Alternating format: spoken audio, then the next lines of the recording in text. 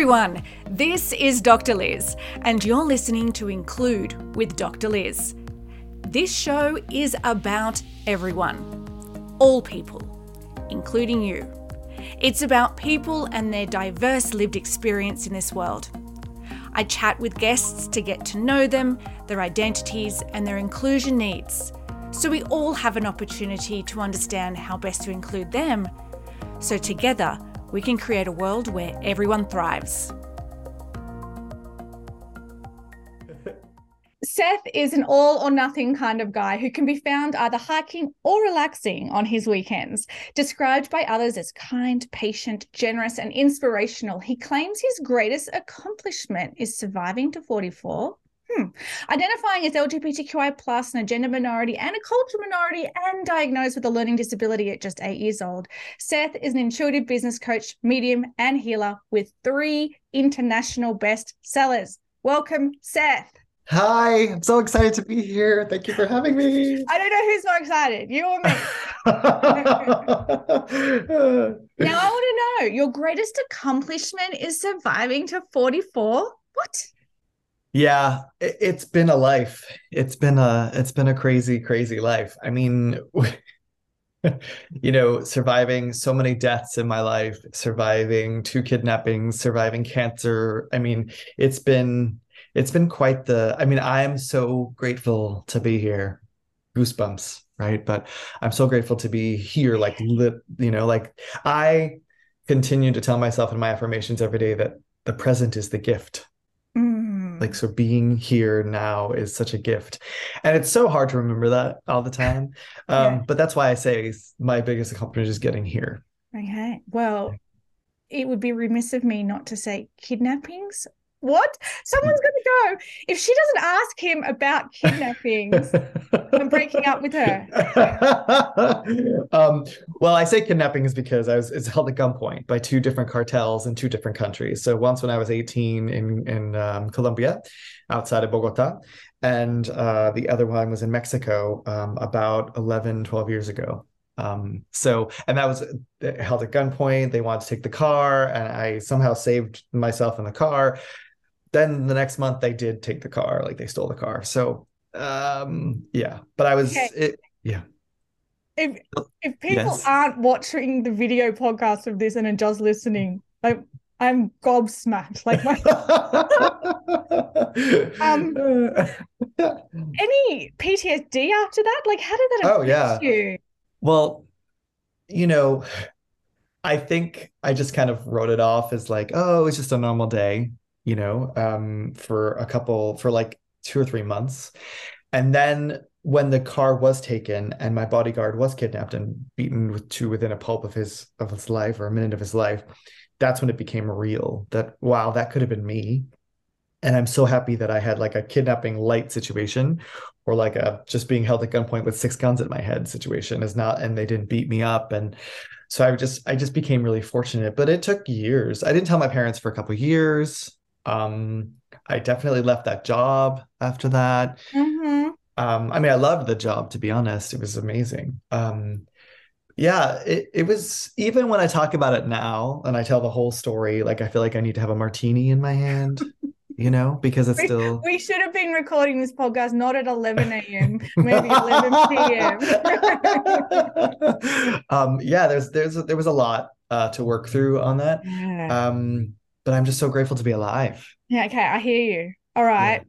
Well, we're talking about inclusion today, and clearly this is part of your lived experience, but you did complete a questionnaire that every guest does, and you ticked 6 identities from a really long list. What were they for you?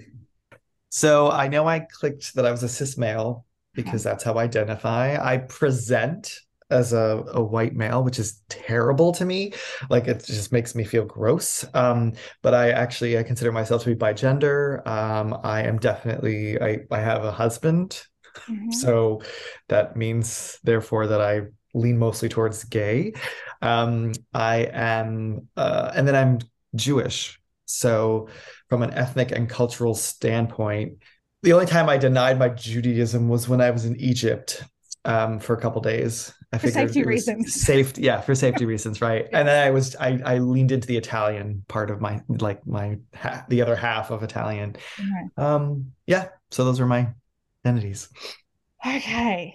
Where do I go from here, Seth? Anywhere you want. um, let's try to help people understand about gender identity and Okay. how you were saying that you present as white male. And then you were saying sort of more about your fluidity, was it? Or what is it Yeah. around that gender identity? Can you help people understand that? I've done a lot of research on this because I've spent a lot of years in human resources. So I am always about, I hate the boxes, right? But I get so upset when payroll companies are like male, female, other. I just think that's gross and they're getting better. But for me, I researched two spirit or bi gender. So essentially, and I've spoken about this with all my gay friends. I feel like a woman trapped. I don't know what color I am, but sometimes it changes, right? Like sometimes I'm a Latina woman, sometimes I'm a Black woman, sometimes I'm a Jewish woman. I just feel very much like I'm a woman trapped in a man's body. And I've spoken to many of my gay friends about that. And, they may joke about it, be like, oh, yeah, that's my inner Aretha Franklin or whatever. But I actually really feel that way. Mm-hmm. I love wearing dresses, like, and not in a way of like drag. I mean, I love doing drag, but that's what it's now labeled. But I love dresses and I love just being in dresses. There's something that comes out in me that's more feminine. So I can sometimes I feel more female than male, and sometimes I feel much more male than female. That at the same time, I'm sure we can be pretty open. Like I love my penis. I love it. And I love boobs. So I'm sorry, that's probably rude. I It's love not. breasts. Okay. No, it helps people. Like it's real. Okay. Please, thank you. um, yeah, so all of that together, I think the closest thing I ever found was two spirited because I feel like, or all spirited because I just feel like Mm. I have both spirits within me. Okay. And Is so that good because you can imagine. So someone's new to learning about gender identity and gender expression. They'll be like, but doesn't that mean he's trans?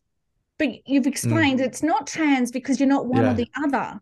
right. And I Okay. So don't want to be a woman. I mean, so I for the clothes, I would love to be a woman, but yeah. that's, but I make do being a man. And then, of course, so we can kind of sort of talk about that gender expression thing. So, from Yeah, the inside, we get to express some of that femininity that you feel on the inside by wearing a gorgeous dress. absolutely. I Yeah. have a Marilyn Monroe dress. I have what I call as my fuck me boots that I wear every once in a while. They're beautiful I've got a white. pair of those or two as well. Nice. Awesome. Okay, Awesome. so when are we going out to wear these boots for our 11 o'clock martini? Let's do it. They're Yeah. like 6-inch platforms. It's they're amazing. So where are you based? Where are you living? I live in Los Angeles. Los Angeles. Okay, so Los Angeles is quite an inclusive environment. Did you grow up in Los Angeles? So I was born in Boston.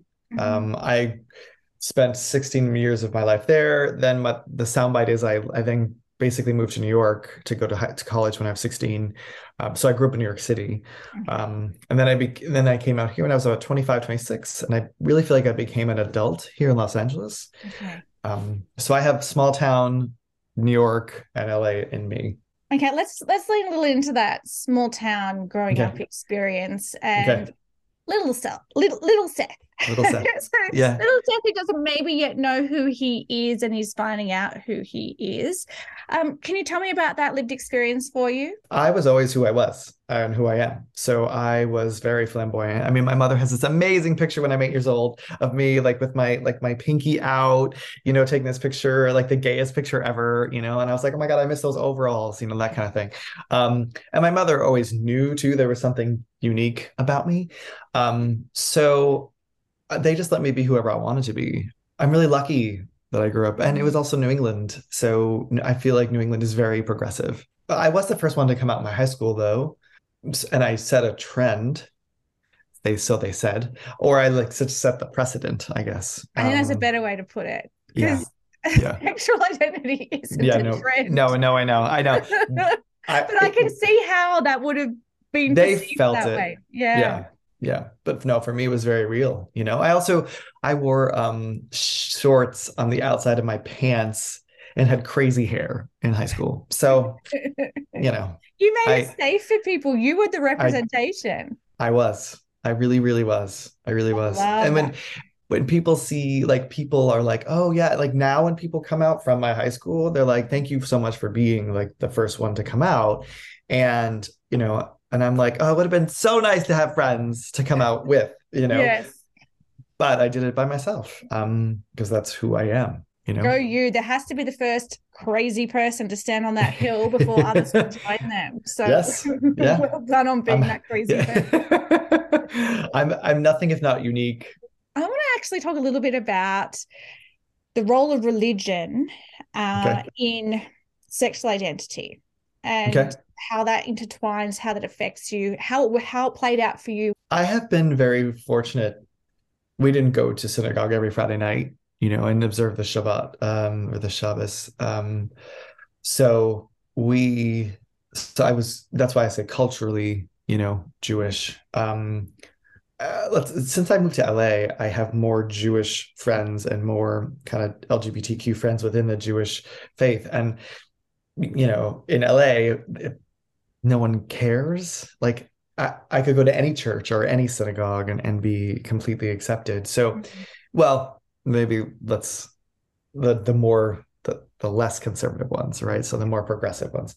But I've never experienced any type of for my gender identity. I haven't, or even being gay. I haven't experienced any backlash from the Jewish community, which is rare, I think. Or maybe I surround myself with the right people, or the best people, or my people. I mean, to be honest, it's just much more fun to be gay too. Yeah, I It's reckon. Yeah, it's like what. You're the best friends there are. Yeah, and I recommend everyone get a gay friend, because Yeah. we are fun, and we can be snarky, and but we want everyone to be happy around us.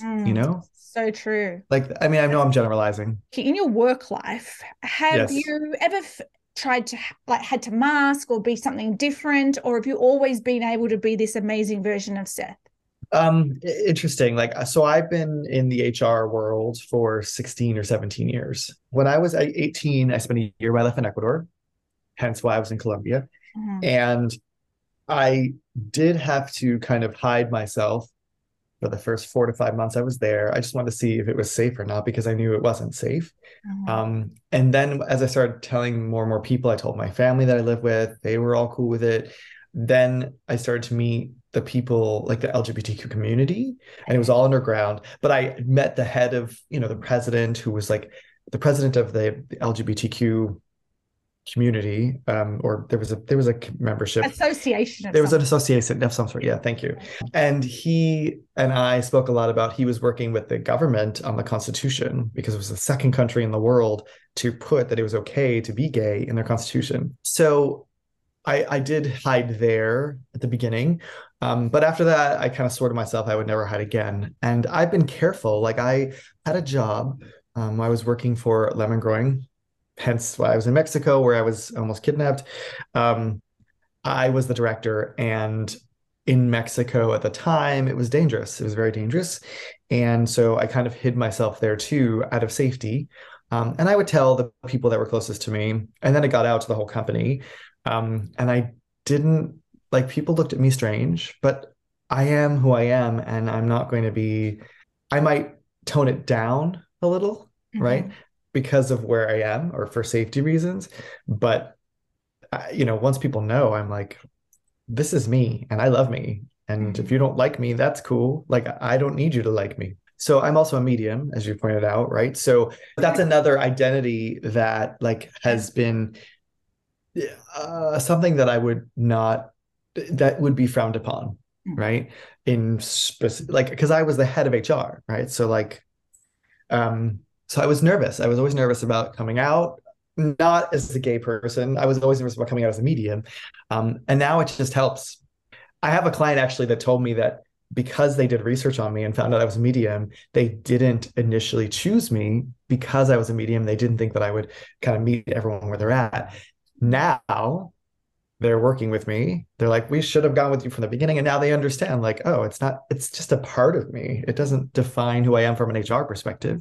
So let's say someone's listening and they're like, do you mean you didn't feel safe or out of fear of disclosing or people knowing about you being gay? Like, and they just don't think that there could be really genuine consequences for sharing. What is it that you're afraid of? What are the potential impacts of people finding out when you don't feel safe? I think being beat up or killed is Okay. the number one fear that I have. In Mexico, is being beat up or killed. In Egypt, same thing, right? They knew I was talking to another man, so I just said that we were best friends, you know, and their best friends hold hands every once in a while. So it's Under the table. oh yeah. So yeah, I think it's being beat up or killed. You and I are both sort of giggling a bit and, smiling while we're having this conversation. But this Sure. is very real. And Yeah. I'm not a memorizer of statistics, but there certainly are horrendous statistics of gay assault and murder. Increasingly less in countries that are becoming more inclusive, but still horrendously high and unacceptable. And then Sure. even worse in countries where it's still illegal to be yourself. So I want people that are listening not to think we're making light.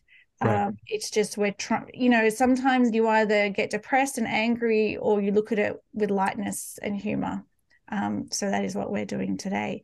Look, Absolutely. you said you're married, Yes. which I love. So tell me about marriage equality and what that meant to you and your husband. Yeah, I cried a lot on that day in 2015. I cried a lot. Because I remember in California in 2008, I was at a gay bar. We were super excited about Obama being elected. And then we found out in California that marriage equality was, or as I like to call it, marriage equality. Thank you for calling it that, because it's not about gay marriage. It's about anyone marrying anyone else. So thank you. I appreciate that. So marriage equality was declined in the state of California. So at first, so that was rough. But 2015, when that Supreme Court, like, it was just pure elation. It was like, wow, we finally are almost normalized in the highest court, right? With the whitest of the white people. And no offense to them, but that is what they are. And the most conservative, I guess, is what I'm trying to say.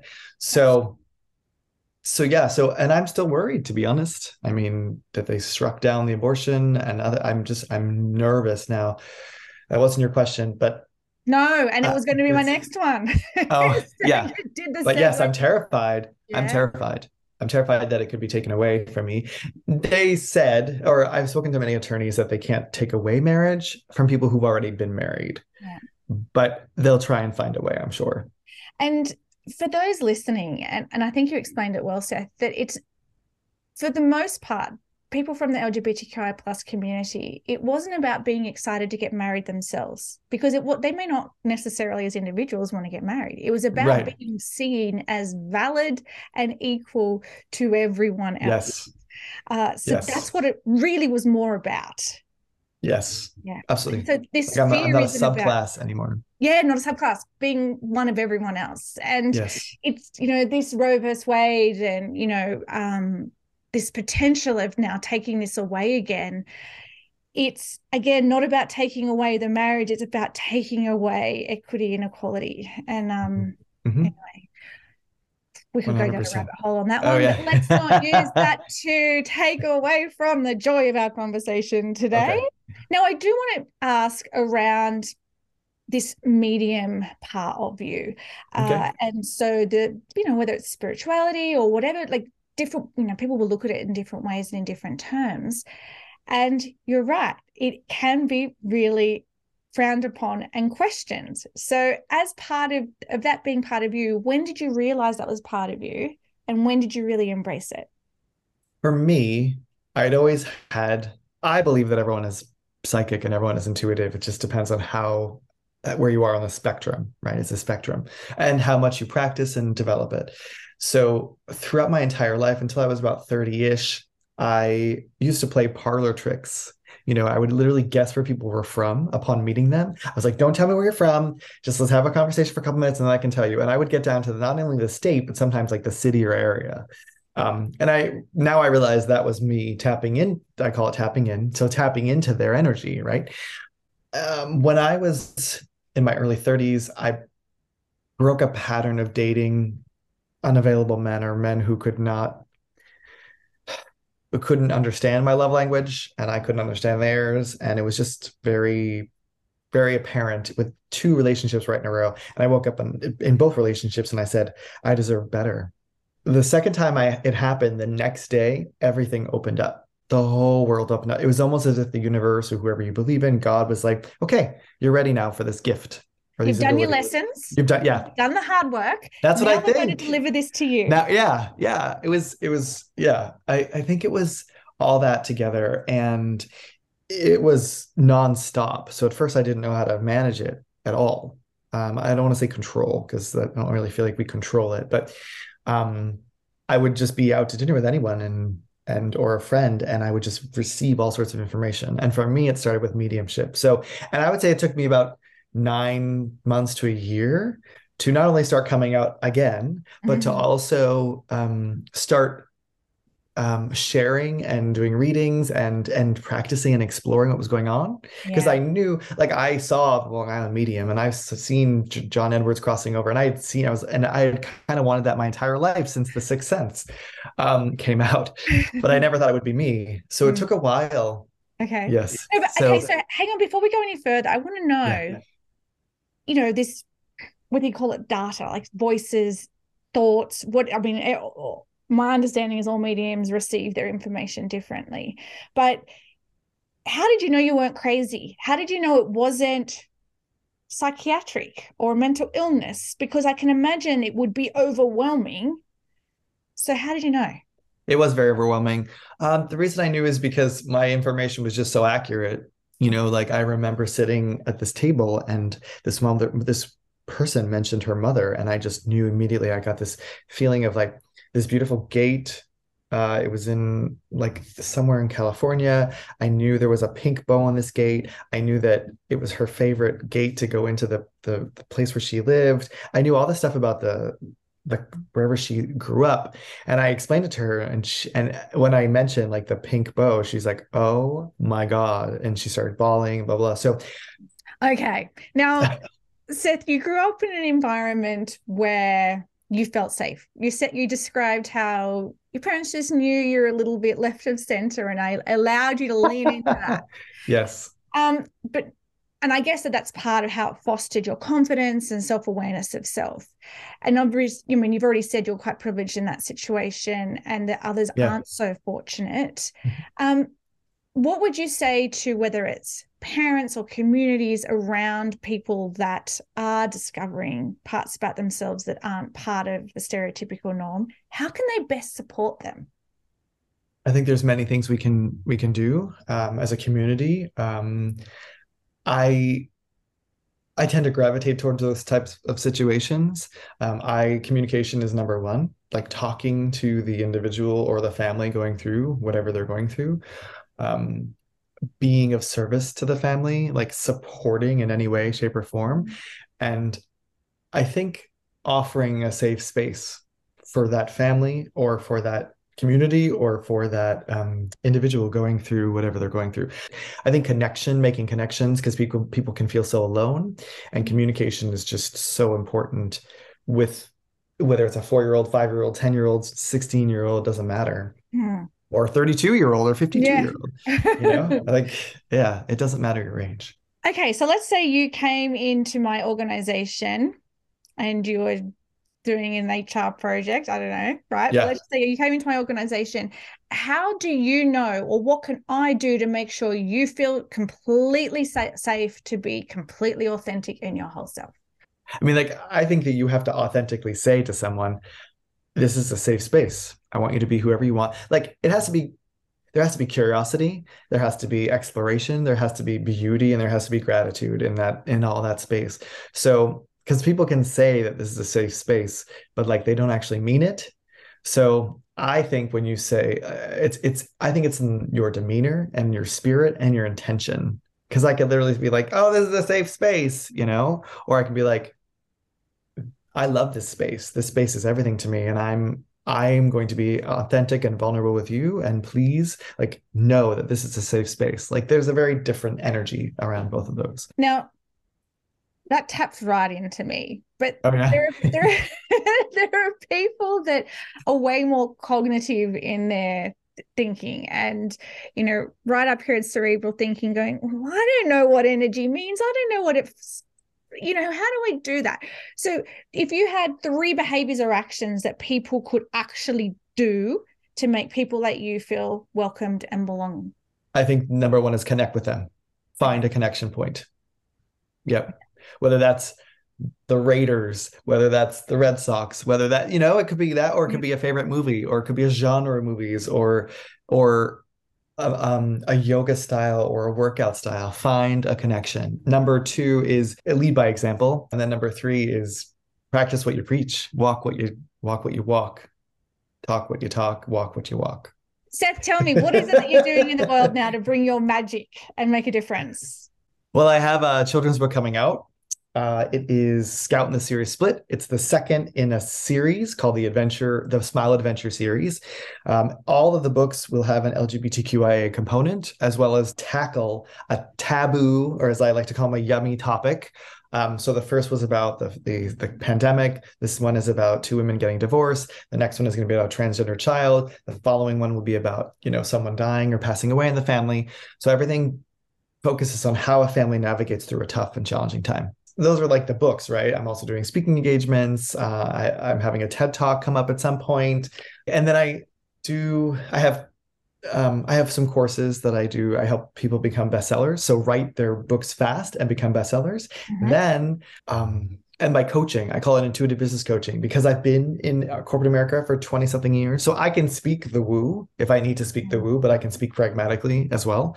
So, and I've learned that to all sides of my brain. So I help executives essentially overcome grief. Like, that's really what I do. There's more coming too, retreats coming, but it's a lot. I want to go on a retreat with you. I think it'll be fun. Yeah. Thank you. I appreciate that. Someone recently called me an invitation. Like, my whole personality is about an invitation. And I want that to be, that's what I want to do. Like, it brought me to tears. I'm like, that's what I want to do. I want to be the invitation for people to be who they are and tell me what they want and open up. Can you see my tears? I think that to be described as an invitation. Oh, ultimate compliment. Totally. I have goosebumps. Yeah. Well, perfect resonance then. I think we could talk for hours and hours. And I think hopefully have made a new best friend in LA. So yes. I want to thank you so much for your time today, Seth. What we're going to do is put all of your contact details, links to your book and all those kinds of things in the podcast description. So if anyone wants to get in contact or get those books, it'll be there for them. Amazing. Thank you so much for having me today. No, thank you for your time.